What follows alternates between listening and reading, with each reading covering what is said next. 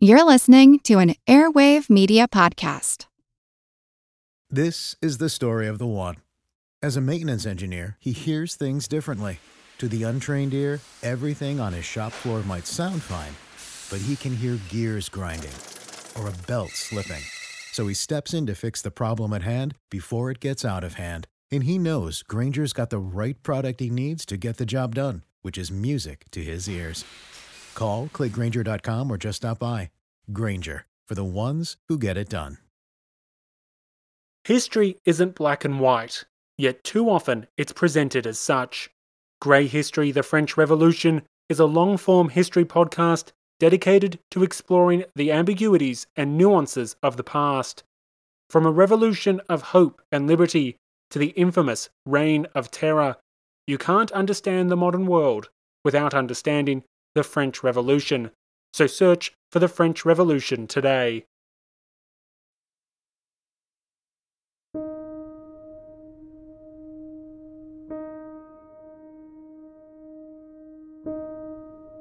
Neuschwanstein Castle, a grand, magical-looking castle of white spires jutting above the benighted Bavarian forests, was brightly illuminated at midnight, June 11th, 1886, when the psychiatrist Bernard von Guden arrived along with some others, commissioned to take Ludwig II, the young fairy tale king, into custody. Just the day before, it had been declared in Munich that the king was insane and unfit to govern, and the regency of Ludwig's uncle, Leopold, was proclaimed. Some officials had previously tried to take the king into custody, but they had been driven away and jailed. Now, however, the king was trapped within the walls of Neuschwanstein. What had once been his fantastical refuge from the real world had been transformed into his prison.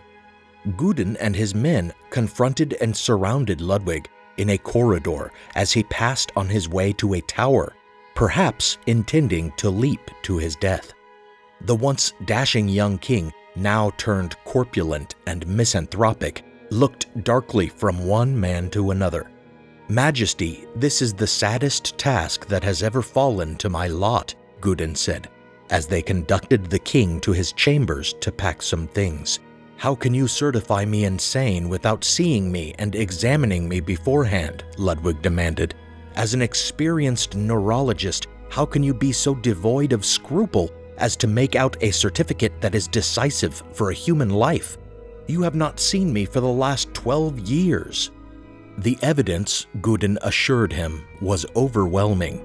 Ushering him into a carriage from which the interior handles had been removed, the commission drove through the night, 8 hours, to Castle Berg, on Lake Starnberg, a residence at which the king often lodged when business called him to Munich rather than staying in the city proper. In his bedroom, holes had been drilled in the doors to listen to any conversation Ludwig might have with servants in order to discourage the planning of escapes, and bars were installed in his window. King Ludwig was nervous and paranoid, asking constantly about the nurses and orderlies assigned to him, suspecting that they may be Prussians or Jesuits that wished to assassinate him. He did indeed have many enemies. On a walk with Ludwig along the shores of Lake Starnberg soon after the king's installation there, Dr. Guden assured him the staff meant him no harm and bade the men to follow at a farther distance to ease the king's mind. As the walk seemed to calm the king, Guden promised to take another walk with him that evening, and Ludwig stubbornly held him to that promise despite a torrential rain. Guden directed the orderlies to stay behind so as not to disturb the king further. When the two men did not return, the lake was searched, and the dead bodies of both Dr. Guden and King Ludwig II were discovered. What exactly befell the men remains an enduring historical mystery. Did Ludwig II murder Guden and drown himself? Or were his fears of assassination warranted and even prophetic? This is Historical Blindness. I'm Nathaniel Lloyd, and I've come to the shores of Lake Starnberg to poke about in the reeds and investigate another royal blood mystery. to determine for myself what was the fate of Ludwig II. Part 1. The Fairy Tale King.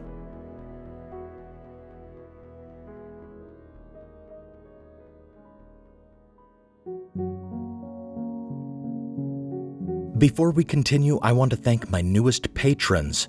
Thanks Shannon, Christina, John, Darren, Williams, Wayne, Alexander, and Craig.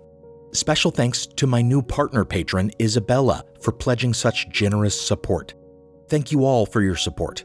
Listeners who pledge on patreon.com/historicalblindness get an exclusive RSS link that will set up an ad-free feed of the show with teasers and exclusive episodes, usually at least one minisode a month, but sometimes more, like during the last series when I released tie-in minisodes before and between every installment, available exclusively to patrons. We recently met one of my first patronage goals, which is very encouraging. If we manage to meet my next goal, we'll be well on the way to me devoting more of my time to the podcast, hopefully preventing delays between episodes like the recent one. Patron feeds also get episodes early, usually a day early at the lowest tier of $1 a month, and up to 4 days ahead of release at higher tiers. And as I mentioned, their episodes contain no ads in the middle of them. So if my mid-episode intermission takes you out of the story, pledging support might be worth it just to get rid of that intermission. So visit patreon.com/historicalblindness and support the show. Or you can support the show by making a one-time donation at historicalblindness.com/donate or at the PayPal link in the show notes, or on Venmo at historicalblindness. Now, on with the episode.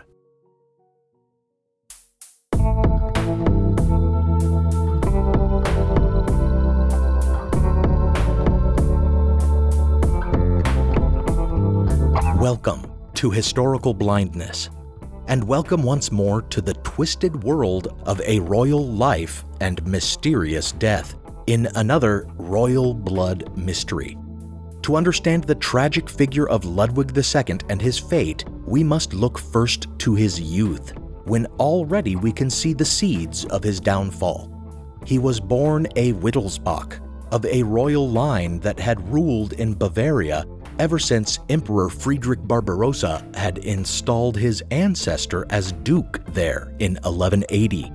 He was the latest in a series of Ludwigs, from Ludwig the Bavarian, who'd assumed the title of Holy Roman Emperor in 1328, to his grandfather, King Ludwig I of Bavaria. In fact, as a newborn, he'd been given the name Otto. But as he'd been born on his grandfather Ludwig's birthday, which also happened to be the feast day of Saint Ludwig, the king requested his grandson's name be changed, and thus he became Ludwig II, a child on whom hinged the future of Bavaria. But regardless of the high hopes for him, young Ludwig was denied the affection that he yearned for as a child, as was common among Victorian-era royalty. He was raised in isolation, with strict rules that led to beatings if he did not meet very high expectations. It is not surprising then that even at an early age, Ludwig was given to brooding and a melancholy disposition. This temperament and his preference for solitude can be seen as one of the factors that would eventually lead to his government declaring him insane. And another, his obsession with theater and fantasy, can also be traced back to his youth. Alienated from the cold court life surrounding him, Ludwig took refuge in a world of romantic legend, of Teutonic knights and ancient gods, whose legends were connected with the grand castles in which he lived. In Hohenschwangau Castle, a palace on a hill overlooking Lake Alpsee, young Ludwig gazed at paintings depicting some of the medieval German romances he loved, such as Lohengrin, the Swan Knight, and Parzival on his Grail quest. This preoccupation with German legend, which prefigured in many ways the obsessions of Heinrich Himmler and other Nazis in the next century, although seemingly far more innocent, would eventually lead Ludwig to financial ruin and the loss of his throne, because of reckless spending in his effort to build ever grander and more fantastical castles in which to escape his kingly duties. His fixation on these romantic fantasies would also cause him to devote himself too entirely to patronage of the theater and opera, and specifically the composer Richard Wagner, who had already brought to life Lohengrin, the Swan Knight, and with Ludwig's patronage would later bring Parzival and other epic German legends that Ludwig loved, such as the Ring of the Nibelungen saga, to the stage. His adoration of Wagner and the privilege that the composer enjoyed as the king's favorite would be the very first scandal that weakened the young king's position among the Munich aristocracy, who would eventually topple him from the throne.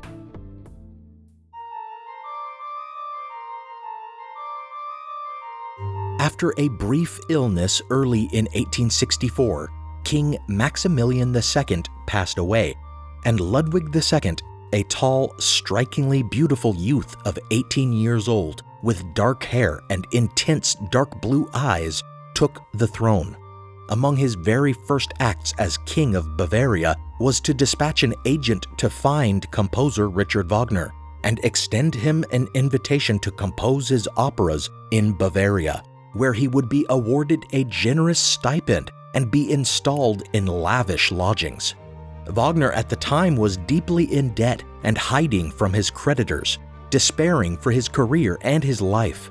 It is no exaggeration to suggest that, if not for the young king's intervention, many of Wagner's most famous works would never have been written or performed.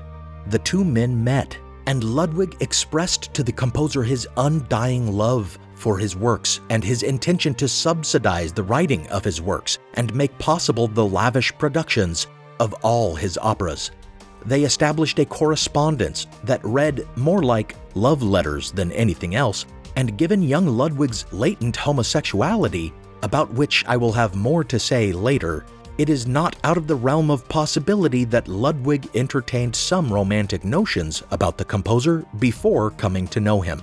However, despite the rumors that afterward developed, it seems clear that Ludwig was more enamored with the artist than with the aging man himself, and it seems quite apparent that Wagner was purely interested in the king as a patron and a devotee.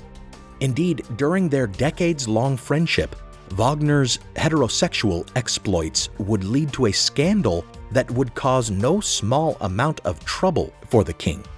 During the summer of 1864, only a few months after establishing himself as the new king's favorite, Wagner asked some friends to come and visit him. A Prussian conductor, Hans von Bülow, and his wife Cosima accepted his invitation, and before long, Wagner was living with them in a ménage à trois arrangement, with von Bülow having been promised the job of conducting Wagner's planned works, looking the other way as Wagner took his wife as a mistress.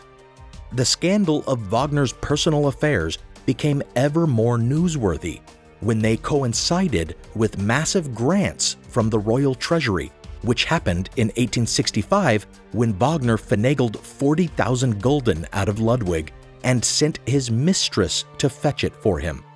Munich newspapers had something of a field day over it, reporting more and more on Wagner's unseemly relationship with von Bülow's wife and his seeming power over the king, to the point that Wagner even challenged one newspaper editor to a duel if he did not print an apology. To many in Munich, a predominantly Catholic city, Ludwig's lavishing money and gifts on a foreign entertainer who flouted their traditional social norms recalled another scandal, still recent in the memory of many, that had led to the downfall of Ludwig's grandfather and namesake.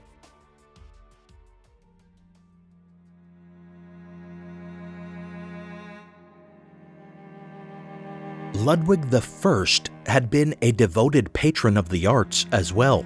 He transformed Munich into a German cultural showcase with paved squares, grand marble gates, triumphal arches, elaborate statues, and massive architectural monuments. Ludwig I, however, had paid for this by being frugal with his stipend and only sparingly drawing on the royal treasury. His downfall came not from his building projects, as some would argue his grandsons would, but rather from a woman whose beauty he could not resist. He was a connoisseur of beauty, commissioning portraits of every beautiful woman he met and keeping them in a hall to gaze upon at his leisure. One of these beauties was Lola Montez, an Irish woman claiming to be descended from Spanish nobility who had performed across Europe as a flamenco dancer. She came to Bavaria at a time when the Jesuits had entered the political realm and taken control of the government against the liberal king's preferences. King Ludwig took Lola Montez as his mistress and lavished her with gifts such as an extravagant annual income and a mansion, and he even demanded that she be awarded a noble title, despite being foreign-born. The Jesuit government pushed back, demanding that the king banish Lola Montez, and King Ludwig I responded by firing the entire government, first by sacking the prime minister, then by dismissing everyone in his cabinet, and finally by shutting down the current session of his parliament. This put the nobility on the Jesuits' side, and while the king was setting up a new government, they raged over Lola Montez's continued presence. Catholics threw stones at her when they saw her in the street. Once, during this scandal, a group of drunk students gathered outside her mansion to shout at her, and Lola trolled them by appearing on her balcony and toasting them with champagne. In retaliation, the king closed down the university for a time, fired all its Jesuit professors, and kicked the offending students out of school. When even his new government once more insisted Lola Montez be expelled from Bavaria, Ludwig I dissolved parliament entirely and ordered his army into the streets to maintain control. Only when a civil war or a coup seemed unavoidable did Ludwig I relent, sending Lola Montez away. Shortly thereafter, amid the revolutions of 1848, he abdicated his throne. Some 20 years later, many in Munich grumbled that his grandson Ludwig II was heading in the same direction. Opposition to Wagner's position as the king's favorite heated up and grew ever more political and public through anonymous articles in newspapers. To Ludwig II's credit, he didn't let it go so far before he exiled Wagner to put an end to the scandal. Nevertheless, the king continued to correspond with and give money to Wagner, even while his favorite lived in Switzerland, dutifully writing the operas that Ludwig II had commissioned from him. Nevertheless, scandals persisted, as Wagner fathered a child with the still married Cosima von Bülow, and as he published a series of articles in a Bavarian newspaper that, while praising Ludwig II, heaped scorn on the Catholics and Jesuits in government. Finally done with Wagner's antics, Ludwig terminated the publication of his articles. Wagner would remain in exile, their relationship pared down to more of a business arrangement, as Wagner's forthcoming works would, by their contract, belong to the king. While they remained effusive in their correspondence, the true character of their relationship had suffered its final blow. The press and the public might further criticize Ludwig for continuing to pour funds into lavish productions of Wagner's works, which he felt he could not live without, and later for subsidizing the building of an opera house in Bayreuth for the purpose of staging Wagner's finally complete Nibelung cycle. But he would no longer give his critics fodder by keeping Wagner as his favorite, a wise and, one might say, sane decision. Now for a brief intermission. It is Ryan here, and I have a question for you. What do you do when you win? Like, are you a fist pumper, a woohooer, a hand clapper, a high fiver? I kind of like the high five, but if you want to hone in on those winning moves, check out Chumba Casino. At ChumbaCasino.com, choose from hundreds of social casino-style games for your chance to redeem serious cash prizes. There are new game releases weekly, plus free daily bonuses. So don't wait. Start having the most fun ever at ChumbaCasino.com. No purchase necessary. VGW Group. Void where prohibited by law. See terms and conditions. 18+. Everybody shush! William Shatner has something to say. Cat and Jethro, Box of Oddities. What do you do when the woman you love dies?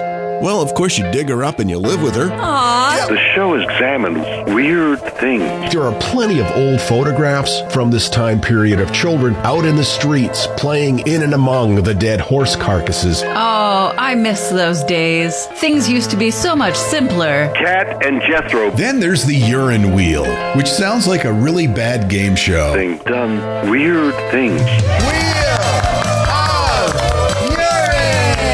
Cat and Jethro, Box of Oddities. That is really mysterious. Join Cat and Jethro Gilligan Toth for the strange, the bizarre, the unexpected as they lift the lid and cautiously peer inside the Box of Oddities. The Webby Award-winning Box of Oddities podcast from Airwave Media. Now, back to the show.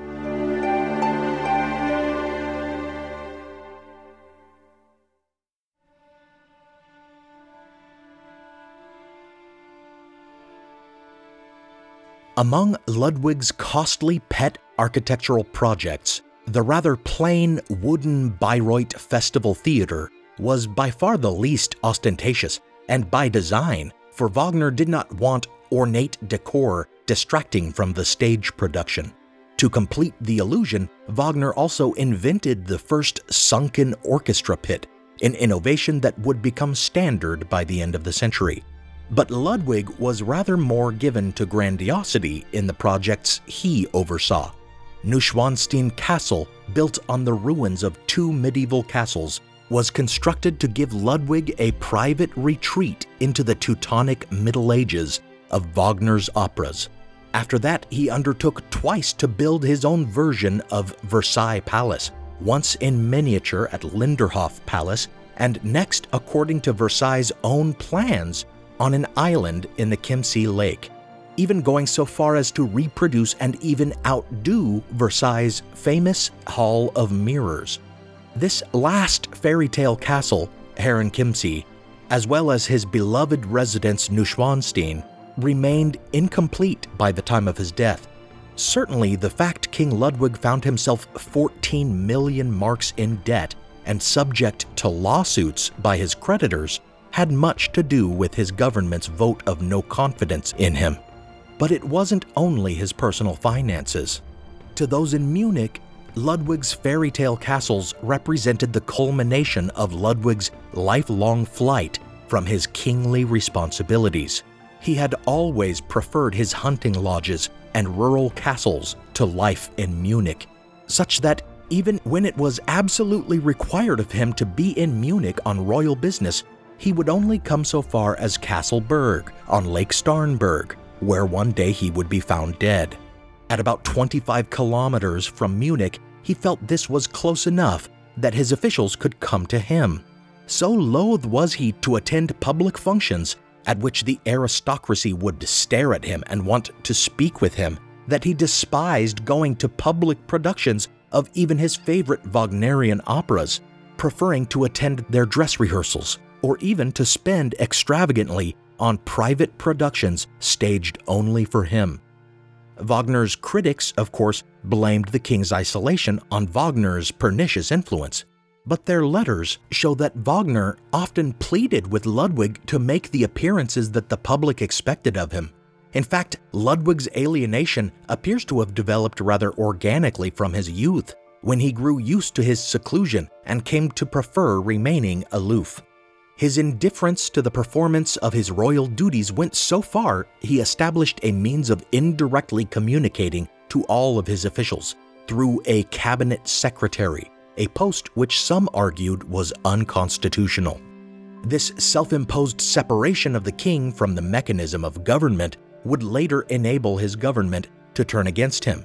But before that, it would test his ability to govern during a series of diplomatic and military crises that would result in a disastrous loss of autonomy for Bavaria and a humiliating loss of clout for Ludwig II and the Wittelsbach dynasty.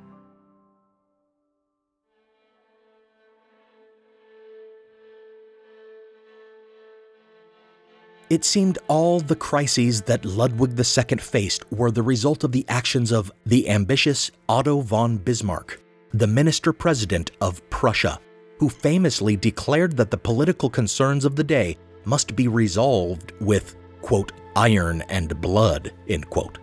First, the troubles centered around the duchies of Schleswig and Holstein, which had been a matter of some conflict between Denmark and the German Confederation, especially Prussia. When Ludwig took the throne, inheriting a policy of moderation and independence for Schleswig-Holstein, Prussia and Austria were waging war and defeating Danish forces. During the following peace conference in London, Ludwig had ordered his emissaries to demand Schleswig-Holstein independence and was so roundly ignored that he lost what little fire for the Schleswig-Holstein question that he could summon. Within a couple years, the question of who controlled the two duchies became a conflict between Prussia and Austria. King Ludwig II was, quite literally, caught in the middle, as Bavaria lay between Prussia and Austria. While he wanted to remain neutral in the conflict, that proved impossible, so he pledged support to Austria. But when the time came to mobilize Bavarian forces against Prussia, Ludwig refused, saying he'd rather abdicate. Only Wagner was able to talk him out of this decision with a pleading letter. As the 7 weeks' war commenced, Ludwig sulked at his castle on Lake Starnberg, refusing even to visit his troops. The final humiliation came when Prussia defeated Austria, forcing Ludwig to cede territory and funds to Prussia and sign a treaty pledging military support to future Prussian campaigns. 4 years later, Bismarck held him to it, forcing Ludwig to honor the treaty and commit troops to Prussia's war with France. Prussia's success in the Franco-Prussian War then paved the way to German unification and the Second Reich. German unification was something Ludwig wanted, but not under Bismarck and the Hohenzollern King Wilhelm I, his own cousin. To illustrate how this turn of events humiliated Ludwig, Wilhelm at first decided he would keep the title of king, which meant Ludwig II would have been reduced to a duke. Eventually, Wilhelm settled on emperor, leaving Ludwig his title, but not much left of his dignity. This political situation helps us to further understand why Ludwig seemed so fearful when taken to Castleberg that Prussians were out to get him.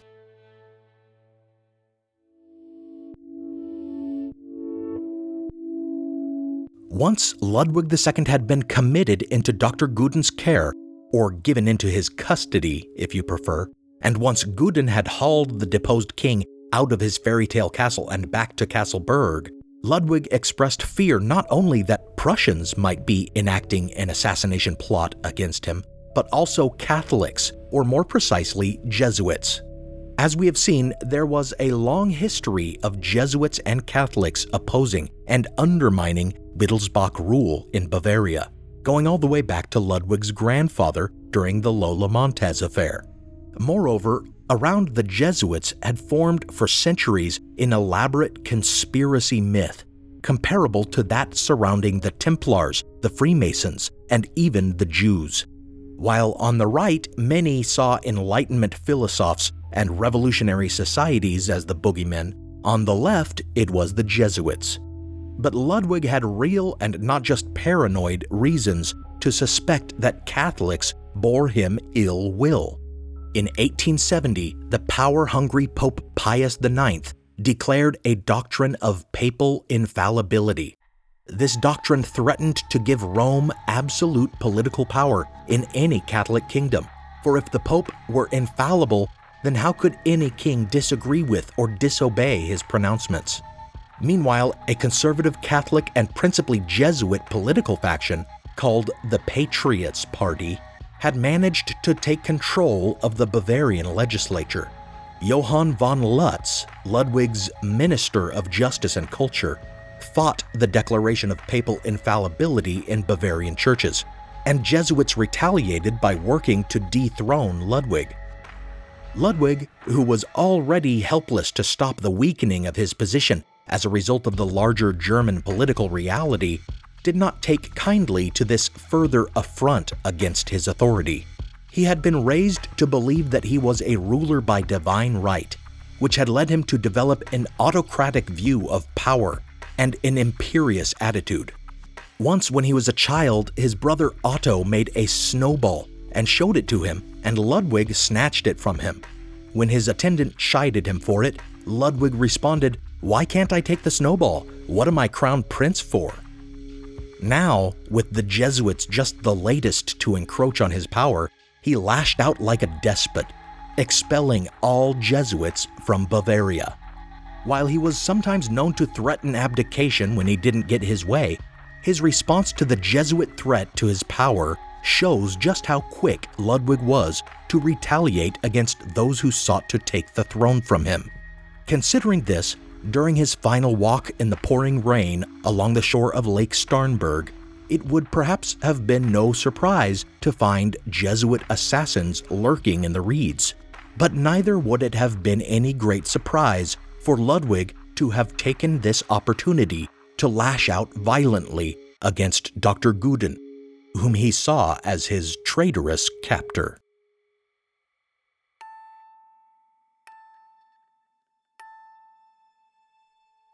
After dealing with the Jesuit menace, Ludwig II seems to have lost whatever remaining interest he had in governing. He made Johann von Lutz, the minister who had helped him fend off the Jesuit threat, his prime minister, and he further arranged for the government to function autonomously, so that he could forget affairs in Munich entirely, spending all his time on architectural projects and enjoying Wagner's operas at Bayreuth, or in the privacy of his own grand country castles. He no longer even bothered to stay at Berg during sessions of the legislature, and it was this further estrangement from the seat of his power that would eventually allow Prime Minister Lutz, himself a ruthless power schemer, to turn the aristocracy and the legislature entirely against him in the end, effecting what can only be called a coup. Ludwig's disaffection with Munich and his government should not be construed as disinterest in being a king. Far from it. Ludwig's entire sense of himself, his identity, was inextricable from his belief that he was a divinely ordained ruler of men. More accurately, his disdain should be seen more as a disillusionment with the reality of modern kingship. He would have much preferred to rule as the kings of his fairy tale legends did, from afar, amidst wealth and splendor, occupying himself not with the interminably boring matters of statecraft, but rather spending his time appreciating art and literature, for he saw himself as above such practical business. This was why he so loved living in the country at his remote castles.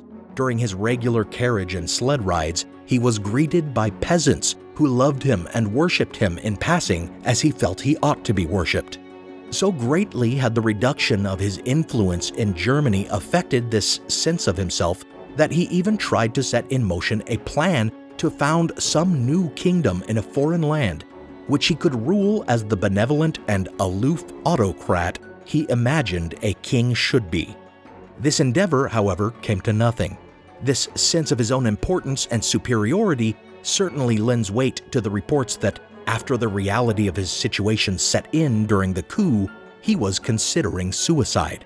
He simply could not bear the idea of falling from the great heights of power to such low depths. "I am going to be precipitated from the highest position a man can occupy in the world to the lowest depths," he told his valet. "I shall not bear it. Life would be worthless afterwards."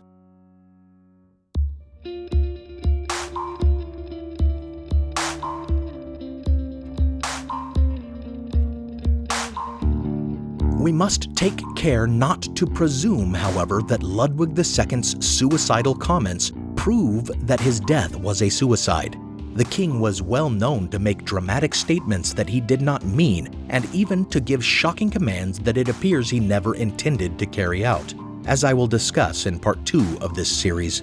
Instead, we must look to the evidence at the scene when his body was recovered. We must consider the alternative that he was actually assassinated, and that Castle Berg, which had been chosen last minute over some more secure locations as the place to hold Ludwig, had been selected precisely because the king would be vulnerable there. The corpses of King Ludwig and Dr. Gudin were found in the waters of Lake Starnberg, their feet embedded in the stones of some shallows. Dr. Gudin's body showed signs of a struggle, with scratches and cuts all over his face and his fingernails torn. However, Ludwig was without a mark on him, though there was a, quote, tyrannical expression, end quote, frozen on his face, according to the doctor who tried to resuscitate him. An expression later described as a, quote, insane smile, end quote. Despite rumors that he'd been assassinated or that he'd drowned in an escape attempt, the new Bavarian government declared he had murdered Gudin and then killed himself, and this has remained the most popularly believed scenario, supported by the available eyewitness reports. However, exaggerated reports of strangulation marks have falsely perpetuated the idea that this version of events was proven beyond doubt. Since then, other claims have surfaced, so to speak, suggesting that a portrait painted of his corpse can prove he was not drowned, that shots were heard on Lake Starnberg that night, and that the king's coat, long missing after his death, eventually turned up with 2 bullet holes in the back of it. As we may ask of Ludwig's lungs, do these stories hold any water? Can they be believed? And what can we determine of Ludwig's mental health? Might those who deposed him actually have been justified in their actions? We will go deeper into the mystery of the fate of Ludwig II in part 2 of this series.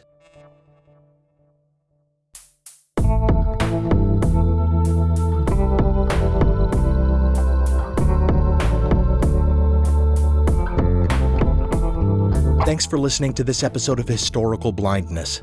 Special thanks go out to my partner patrons, Diane, Robert, Joe, Evelyn, Joe E., Devlin, Ian, Jessica, Fred, Robin, Mateo, Myth Eater, Do More Kid, Emily, Katie, and Isabella. I know you'll remain loyal when everyone starts to tell you that I've gone mad. Some music on this episode was provided by Alex Kish. Visit alexkishmusic.com and contact him to get compositions for your own projects. Additional music from Kai Engel, licensed under a Creative Commons Attribution license. Check out the show notes for a list of the tracks used. You can support the show by pledging on Patreon or by signing up for a 14-day trial of the Great Courses Plus at my custom URL. Find those links in the show notes. You can also make one-time donations to support this podcast on the website or at the PayPal link in the show notes. Follow the show on social media and give it a review, especially on Apple. Until next time, remember, in politics, as well as in war, sometimes the victors do very much write the history, which is why credible academic revision of history is so important. This remains, of course, one of the central themes of this podcast.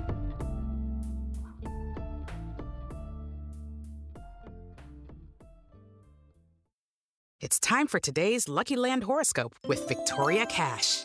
Life's gotten mundane, so shake up the daily routine and be adventurous with a trip to Lucky Land. You know what they say, your chance to win starts with a spin. So go to LuckyLandSlots.com to play over 100 social casino-style games for free for your chance to redeem some serious prizes. Get lucky today at LuckyLandSlots.com. Available to players in the U.S., excluding Washington and Michigan. No purchase necessary. VGW Group. Void where prohibited by law. 18+. Terms and conditions apply. All you need is a few minutes to start your day off with something historic when you listen to the This Day in History podcast. Every day there's a new episode for you to listen and learn about what happened that day way back when. So listen and subscribe to This Day in History wherever you get your podcasts. That's This Day in History wherever you get your podcasts.